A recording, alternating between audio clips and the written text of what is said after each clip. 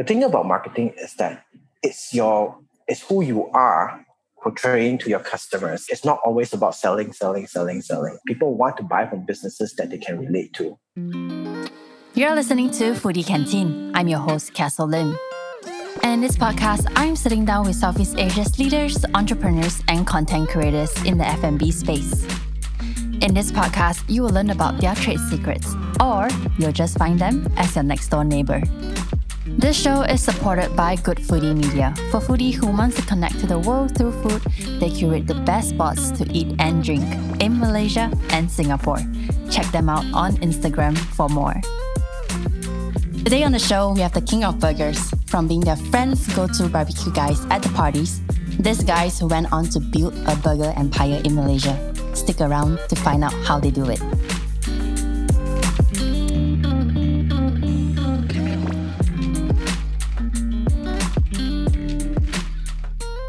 Hi Rennie, welcome to the show. Hi Castle, thanks for having me. We're so happy you're here on the show. For our listeners who might not have heard about you, tell us, what do you do? I am one of the directors and co-founders of My Burger Lab. We have been around for 9 years, focusing in the KLPJ area only. We're known for our charcoal burgers, but more than that, I hope that, we are known for, the community building that we have done over the years where, we see ourselves as platforms for young teenagers and young adults to come, hone their social skills in a very positive and engaging environment. You studied mechanical engineering at Nottingham University and worked and traveled to US where you came across burgers like In-N-Out and Shake Shack changed everything. Was that, would you say, the beginning of My Burger Lab? Well, yes and no. I think the beginning of My Burger Lab was when I first started in F&B. And my first experience was actually with Starbucks in Malaysia. And I think that I fell in love with the idea of serving people something hot, something fresh, something that is uniquely created for them, and how that simple cup of coffee can put a smile on one's face. So I really enjoyed that process. And over the years, through my studies, through traveling overseas, that enforced the idea that, hey, maybe that's what I want to do as a career. It wasn't so much about burgers. It was just loving F&B. Yeah, bring us through the story. I mean, you guys opened your first outlet back in 2012. That's like almost a decade in July. And now we are in 2021. We are in the midst of a pandemic. You guys have grown from 1 to 7 outlets now. Like, bring us through the journey. I'll try to keep this short. In 2019, me, Changming, had an idea whereby we said, hey, let's start our own F&B business. We're tired working for others. And we ventured with the idea of actually a cafe first. And at the time, I happened to be working at a very popular Australian-themed cafe in KL called the Red Bean Bag. While I was working there as a barista, and Changming said he needed some kitchen experience. So we talked to the owner, then Yu Kyung, and we said, hey, could we come in and use your kitchen when you're not operating? Because at that time, they only served brunch. He generously said yes. And we basically rented the kitchen out of Red Bean Bag to do some testing. And that was when our third partner also came in around the same time. He's the brain of the business, very smart, analytical business person. And he was actually in New York at that time. So to convince him to come back, we told him to go and try Shake Shack. And I think he went to try Shake Shack and he said, oh my God, this business is amazing. And he said he's coming back to help us with the business. But one funny part about that story is that when we asked him, hey, what did you try at Shake Shack? Which burger did you try? He said, no, I tried the hot dog. I'm like, yeah, Wiegert has never been known to be a food person, but he felt like having hot dogs that day. He was still impressed by it, so be it. But he flew back and then, started planning with us on the business. So we had 10 different sessions of R&D at Red Bean Bag, where they generously provided the location, even some ingredients as well. And in that process of discovering, what the Malaysian palate was like, we discovered that we were able to create a very unique burger flavor that time. I think right now our flavor is quite common. Hopefully it's because, people have started emulating us. But back then, I think the burgers that we created were different from what was in the market. And by the 8 or 9 R&D session, people were telling us that, oh, wow, this tasted so different. You guys should open your own restaurant. And why I say that is a big deal, because in the first 7 R&D session, people were like, are you sure, guys? This is horrible. Your burger is nowhere good. But yeah, we arrived at the stage where people said that our burgers were definitely different. And that was when we decided, okay, we can actually turn this into a potential business. But it was also on the 9th and the 10th R&D session that we changed our bun into charcoal buns. Yeah. So I happened to be the main baker at that point in time, and I saw that they were selling this charcoal powder in the bakery supply shop that I went to, and I decided to give it a try to see what it would do. And it created this really dark, really they created this really dark looking bun that looked like it was chao ta, like burnt, right?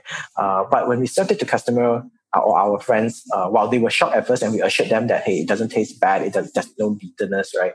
And they bit into it and they said, oh, wow, this actually tastes really good. When in fact, when we did the blind test, it didn't taste different from our original bun. The color was what was different. But somehow psychologically, they felt that it was a more premium product. By July 10, 2012, we opened our first outlet in Sepang. That's the story. Right. And you guys were also the first burger joint in Malaysia to come out with a charcoal black bun, right? I like to think so. I believe so. I couldn't find any other trace of evidence that there was any charcoal bun before us. I see. But 2020 was also an era where everyone was posting like their OOTDs on social media platforms like Facebook, Instagram, what they're eating and all. Do you think that MBL actually jumped on the bandwagon and gained traction from there as well? You mean 2012? Oh, 2012, yes. 2012. Okay. Yeah, I think, if in hindsight, we definitely, it wasn't it wasn't intended to be that way, but we definitely opened a Instagrammable product. We opened a shop that sold an Instagrammable product at the right time. As you rightly mentioned, that was the time when 3G became more affordable. More phones had the capacity to take great pictures and also upload them onto Facebook and Instagram. Right. And we just rode on that trend. So would you kind of attribute the early success of My Burger Lab to the 3G era? Definitely. Wow, that's good. So we want to get inside your brain a little bit and talk about the creative process that goes through with churning out your menu. I mean, you guys have a bombshell menu from your Ultraman Burger, Krispy Kreme to Beautiful Mess. Can you kind of bring us through the ideation and execution process? All right. So let's talk about back in 2012, how the thought process was, and then up until 2019, and then of course today. Mm-hmm. So back in 2012, we just wanted to make simple cheeseburger with some premium toppings. Back then, putting a slice of hash brown on top of a burger was creative. Mm-hmm. Right now you wouldn't think that it's something very creative, right? But back then when we did that, our friends were like, oh my God, where did you get this idea from? So what we tried to do back then was just, hey, make something that the flavor was uniquely ours by combining Asian and Western influences. Mm-hmm. But what we started getting feedback from customers is that, hey, you are Burger Lab, right? You got to do more creative stuff. And that's when we decided, okay, maybe that could be our thing. And we started creating more funky, more adventurous flavors, but with keeping in mind that it has to taste good first before we put it out there, right? So our first few creation was actually very simple. The two that I can remember is a previous version of Beautiful Mess. We call it the Ooey Gooey. So it's basically fried portobello mushroom. It's a whole fried portobello mushroom instead of 3 strips right now. And then a cheese that is covered with, a fried egg that is covered with cheese. And then the same honey mustard sauce that we have on current Beautiful Mess. And of course, that evolved over time. And then, along the way, in the first 1 year, we started, Googling online and see what are the weird flavors that people have in other countries. And then we thought, oh, let's do a peanut and butter jam burger. And then we started doing sambal and blue cheeseburger. So that became a part of our calling because people were expecting those kind of creativity from us. Right.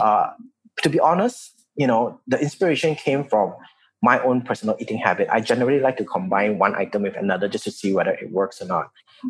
But over the years,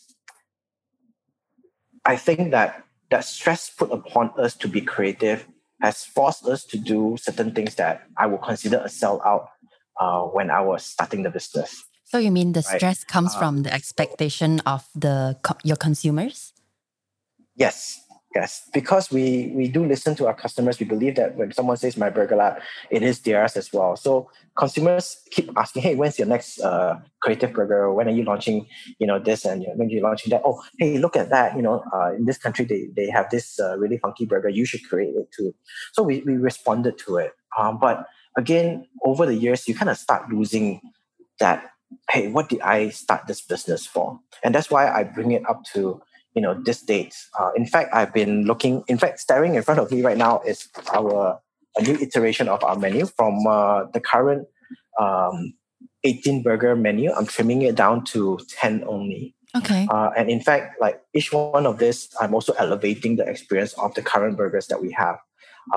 Why I'm doing that? Because I realized that we have deviated so far from our original intention. Mm-hmm. And in fact, when we look at the data, customers order a majority of the simple burgers. Mm-hmm. While there is a group of people that respond to the funky burgers, it's not a huge group. And we still want to listen to them and we still want to cater to them.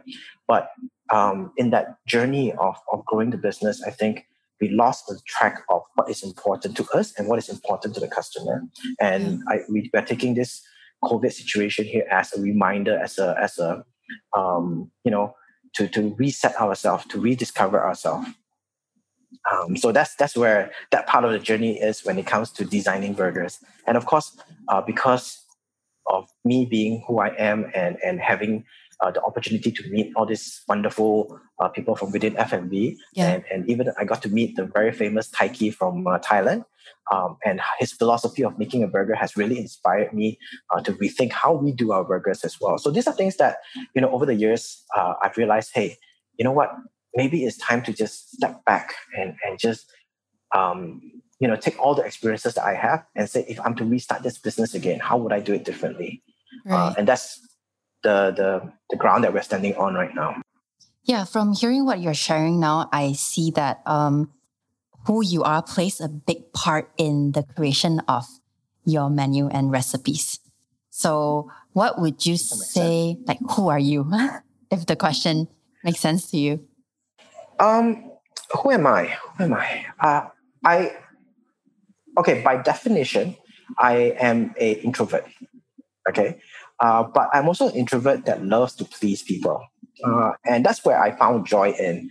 Whenever I serve something to someone, and whether it's a drink, whether it's my own creation of a sandwich, I like to watch them eat. I like to watch them, eat and respond in delight if they happen to like what I created. So I think basically Burger Lab is a reflection of that. Everything that we do is in hopes that someone, when they choose to come into our establishment, is to have a burger that puts a smile on their face. I know it's very cliche, right? But I believe that, if you're going to run a business, if I'm going to run a business of my own, it has to have passion. It needs to have purpose. I don't think that Burger Lab would be Burger Lab if not for these ideologies that I have injected into the business. Yeah. I mean, so it's to please people. It's to make people happy, basically. Yeah, previously we spoke and then you talk about how the process is always about having fun and not limiting yourself to what you know or understand. But My Burger Lab has been in the scene for 9 years now. And I believe things, like you say, have changed back in 2012 versus 2021.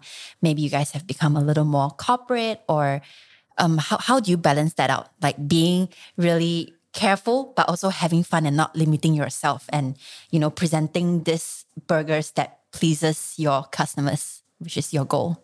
So this is a really tough one because I used to. So okay, over the years, the business structure and the people that is involved in the business has changed as well.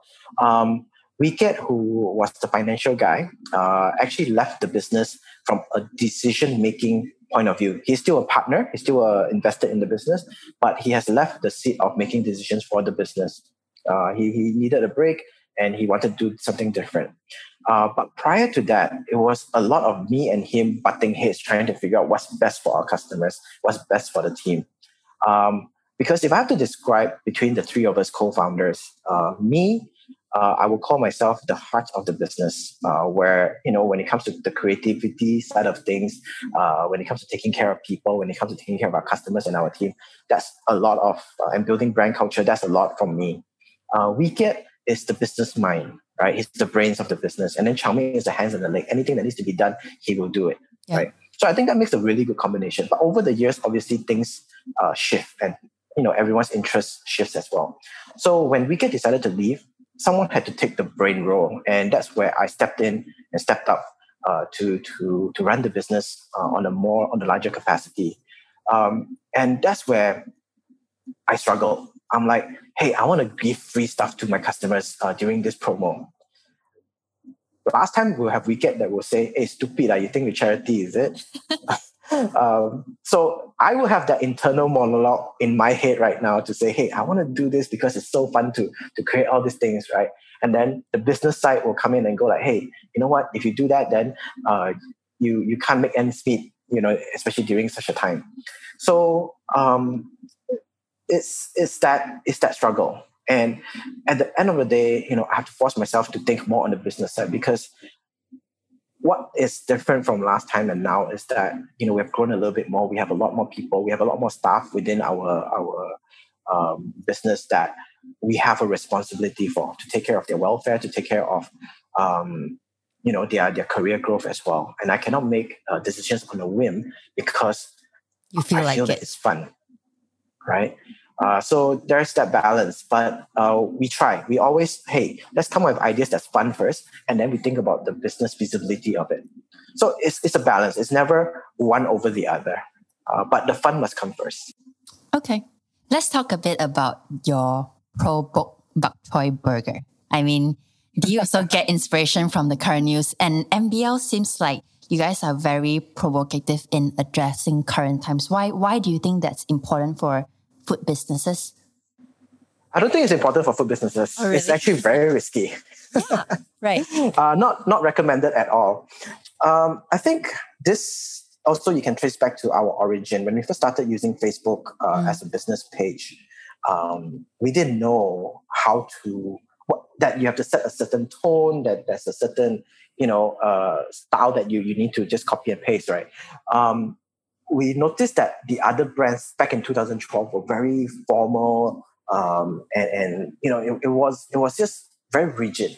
And when I was handling it with Wicket at the time, we just, whatever that came to our mind, we just posted. Yeah. We just felt like, hey, our business is everybody's, so let's just post openly, and we used it as if it was our own personal Facebook. And I think over the years that has not changed.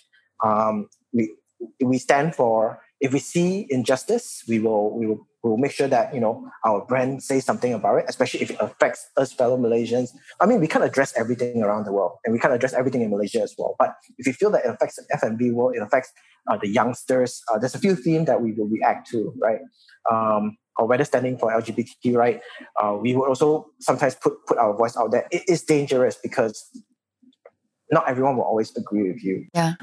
But I think so far, with identifying or aligning ourselves to certain ideologies, we've built very strong fan base that believes in what we do, that stands behind what we do.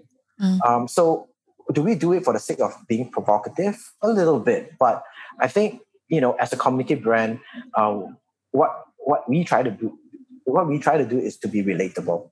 Right. And again, I feel like it's fun. It's when they say don't provoke me, right? And to me, in my head, I was like, yeah, how can I turn this into a burger? And yeah, for those that don't know the context, there was the LRT incident, and then the CEO said something that was very provocative.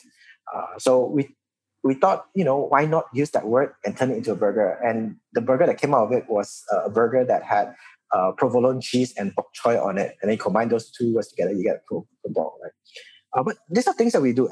But to be fair, I don't dare say that we are the pioneers in doing this. I think Nando's deserve that credit, and in fact, Nando's were the ones that empowered us to do so. After we saw some of the ads in Nando's, at least a couple of years back when they started this trend, we were like, yeah, if Nando's can do it, hell, we can do it as well. Yeah.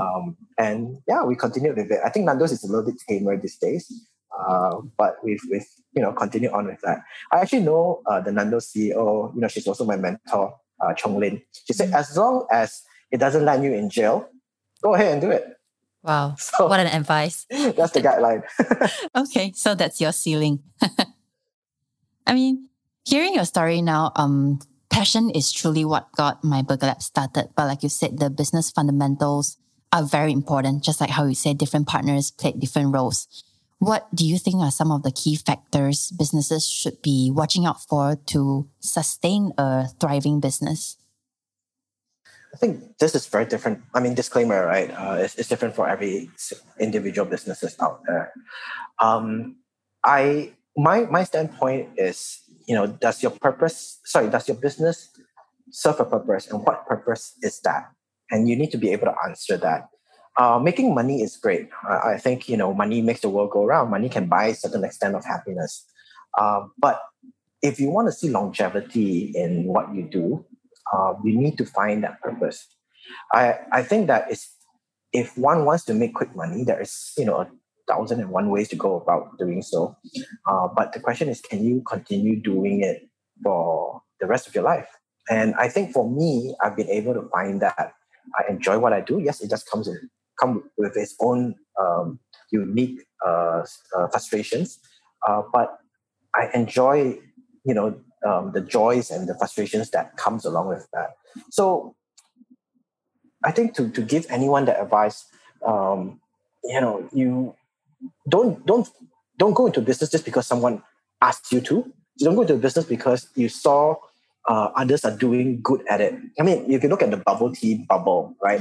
It came and went because every entrepreneur out there that had a little bit of money, that could afford to open a shop, they did so. Hey, bubble tea is a trend. Let's hop on top of it.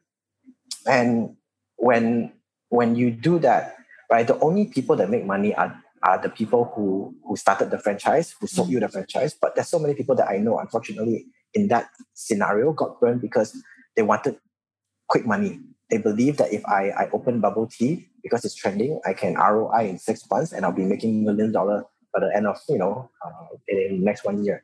But yeah, one shouldn't do that. I mean, credit have to be given to those who built the franchise and sold the franchise. Smart, but a little bit unethical. So I don't think that's an advice that I can give that blankets all business owners. But if you don't enjoy it and if you're not doing it, for yourself, then it might not be the business for you.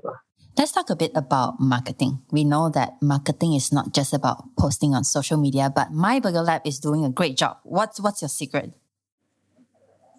Have fun. I mean, the thing about marketing is that it's who you are portraying to your customers. And I think that image, at least for us, we are a fun brand. I mean, we like to see ourselves as a fun brand. As long as you are, there will be boring posts, right? I mean, you have to say, hey, we have this new burger, come and try it, or we have this promotion, come and get it. Occasionally, it should be sprinkled with a little bit of your soul, right? Who you are as a business. And I do not do 100% of the marketing right now. I still have my hands in it to some extent. And I'll say, hey guys, this sounds like a very good or fun thing to do. Go ahead and make a meme out of it. Or like the Provoke Burger, right? My team, it was a weekend and my team was off, but I went ahead and go and buy some ingredients and cooked had fun cooking in my own kitchen. And I took a picture and then posted it up. So as owners, I think we should still have a hand in how the marketing is run, even if it's just like that 5%. Yeah. But at the same time, you give permission to your team to have fun. Give your team permission to spread joy. It's not always about selling. I think that's what a lot of marketers do, because their KPI is to generate X amount of sales. Sometimes it's not always about that. People want to buy from businesses that they can relate to, Right. that has soul. Right. You have burgers, I believe, that's named after your customers, like Vivian's Burger, and burgers to tribute to long-standing businesses like Yutki Hainanese Chicken Burger. Is that part of the marketing plan as well? It's not. I mean, to be honest, some people think that, you're trying to leverage on old brand name and whatnot. Let's talk about Vivian's Husband first. So that came about because we created a vegetarian burger. This is back in early 2012. We created a vegetarian burger and we didn't know what to name it. And it had a very stupid name. It was like vegetarian beta, like beta version. So one of the customers that came in and she had it and she loved it. And she went on social media and went full crazy mode. She was on Twitter, she was on Instagram, and like, oh my God, this is the best burger. I want to marry it. Then she said, but I only have one complaint. Why does it have such a stupid name? And we said, we don't have a name for it. Would you like to name it? And she said, yes. And she named it Vivian's Husband. Her name was Vivian. And the following 2-3 weeks after that, almost every other day, she would bring friends, she would bring, her classmates, her family to come and makan. And in fact, after some time, her brother worked with us. She worked with us as well, as part of the team. So those are the things that we do. It's not opportunistic. I think it was just the natural progression of things. So it wasn't purposeful, but yeah, it creates a story. Like people do still ask, why is it so weird? Why is it someone's husband? So that was that. As for the In-N-Out tribute, right? I mean, In-N-Out is such a world-famous burger, and we wanted to pay tribute to it because without In-N-Out, without my experience eating In-N-Out, I wouldn't have had the same philosophy of wanting to start my own burger joint. And I always believe to give credit where it's due and to give credit to your inspirations. Yeah. Because I think that there's a Malaysian culture of liking to steal ideas and then claiming that they are the original. And I didn't want to fall into that trap or even, lie to myself that I'm actually that smart. So we basically did exactly what an In-N-Out double animal style burger is like, or at least our interpretation. Mm-hmm. And we call it as such, the In-N-Out tribute, because we didn't want people to think like we were so smart to come up with it. We wanted to say, hey, look, this is the original. If you happen to see it in the future, you're in the States, go try it. This is what inspired us to be, who we are today. Yutki Burger, also the same thing. I mean, the collaboration came because Tiger Beer had a street food event and they wanted to pair a modern business and a legacy business together. And I met up with Melvin. He's the third generation of the Yutki, brand holder. And we had a good time. We clicked and we designed the burger together. And naturally, it has to be called the Yutki Burger. So we don't do it for the sake of branding. It does help. I will be lying if I say it doesn't. But I think it's just, again, paying tribute to our inspirations, paying tribute or credit, giving credit to who inspired us. So that's why we do what we do. That was Ren Yi from My Burger Lab. You're listening to Foodie Canteen, and we'll be right back after this break. This show is supported by Good Foodie Media. For foodie who wants to connect to the world through food, that's where you go. Find Penang Foodie, KL Foodie, and Halal Foodie on Instagram. They curate the best spots to eat and drink in Malaysia. Let's talk a little bit about building a solid team. I know you're very passionate about building people and investing in training the youth at My Burger Lab. Was it because back then you were also given the same chances? I would like to think so. So my experience when I was working in the States, I saw that a lot of American youth came out to work, whether it is as a waiter, as ride operators, and I realized that for their age, they were a lot more mature than Malaysians, at around the 18, 19-year-old age group. And I remembered that I was so impressed with how some of them conducted themselves and the life experiences that they had at such a young age. And I had an epiphany that, retail work or even F&B work can be so much more than just, grinding through the hours and just serving people without much purpose. So when we started the business, at that time, we also didn't know where we were going to get our workforce from. All we knew was that we had friends who was in the midst of holiday because they were in the same uni as we were, but they were our juniors. And we said, hey, come over and work. And that was our first group of workforce. They were friends around that 18, 19-year-old age, university-going students. And because we had so much fun working there, other people started coming to join us. And that was when I reminded myself to say that, hey, you know what? We can provide so much more for these youngsters, right? We want to make sure that their work experience with us is not just clock in, clock out, flip some burgers, smile at customers and put a piece of burger on the table and that's it. We wanted so much more. So we built into the ecosystem that, they learn about team communication. They learn about being systematic about certain things. They learn about working, that in a working environment, you're not always going to have people that you like on your same team. But how do you work through that, right? That is part of the adult working life. So we wanted to make sure that even if they just spend 3 months with us working part-time on a casual basis, when they leave, slightly a better version of themselves. So that's how it came to be. And of course, reflecting on the mentors, the store managers, or the managers that I had worked with before in various different locations, the good and the bad, right? And I realized that those that were good to me in my own personal growth, I at that time I didn't appreciate it, but I realized that we could be in that position. We are running our own business. We could do so much more. It would have been so much easier at that time to just hire foreign workers and just have mindless drones just working in and out of the business. But we said, hey, let's put a little bit of effort and let's give our business a little bit of purpose when it comes to running it with very young bunch of Malaysians. And it's not exclusive to Malaysians right now, even international students in certain locations like in Sunway, we give the same opportunity. And why do you think it's so important to build the next generation? Is it, like you say, it's the ecosystem, right? Look, we all have said it, right? We all say that, this younger generation are not as hardworking, not as et cetera, than the before one. And then we talk about how the education system is not how it used to be. I mean, every generation says that. But the question is, as much as we feel that way, then what can we do about it? Yeah. So I felt that since we were a brand that was attracting young talent to work with us, because the only reason why they wanted to work with us, not because we were providing all those value that they felt they needed, but it was because they said, hey, there's a bunch of young people working here. It's good energy. It looks like it's fun. But what they pick up along the way, subconsciously or consciously, is by design. And I think, for us as a business, I couldn't live with just building a very successful burger joint known for its burgers only.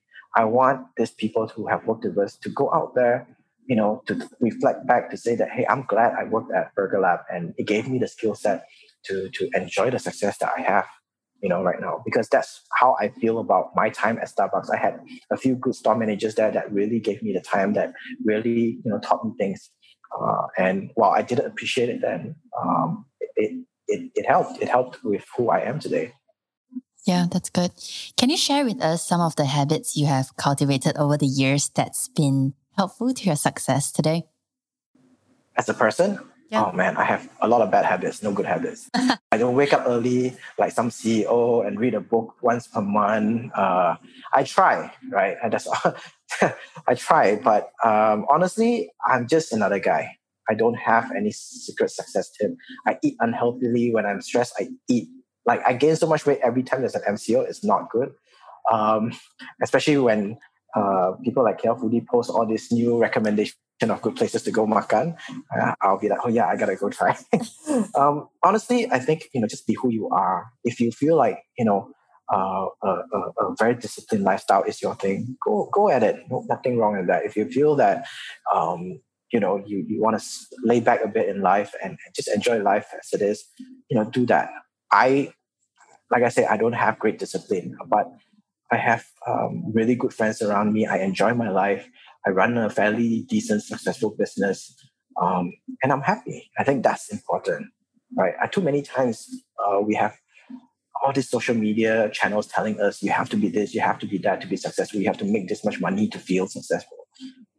I don't buy that. Okay. So what does success mean to you? Hey, happiness, man. I think if you're happy with what you're doing, good and bad, right? That is a form of success. Although it's easy for me to say because I've achieved some level of success by society's definition. Honestly, I think success is a pursuit. When you reach a certain level of happiness and then you want more, I think that's life, right? And it boils down to contentment. And if you're able to sit at a level where you are contented. Do I need a Lamborghini to be happy? It doesn't hurt to have one, I guess, but I don't think I need one to be happy. Okay, that's different for everyone. So, yeah. I mean, right now it's been more than a year, but we are still in the midst of pandemic with a lot of restrictions, especially for the F&B industry. How are you managing MBL right now? And are there some things that you are doing to put the best of My Burger Lab out there? I think that, so I mentioned about the reinvention of our menu. That is exciting to me. Yeah. And that's the next big project I'm working forward. As for, going through the pandemic, I think it's a once in a lifetime thing.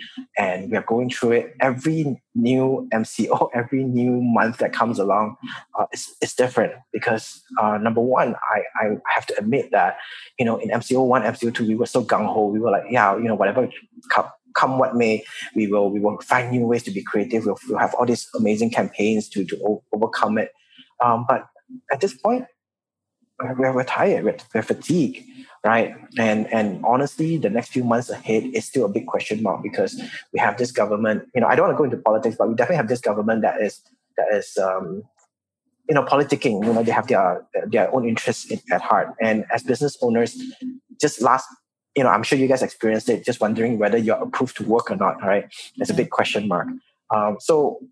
What I've learned is, you can't change what you can't change. We've done a lot of things in the last 1 year that allow us to survive. Let's continue with that. We don't need to strive any harder at this point. Let's just sit back, relax, and prepare ourselves for the next stage of battle.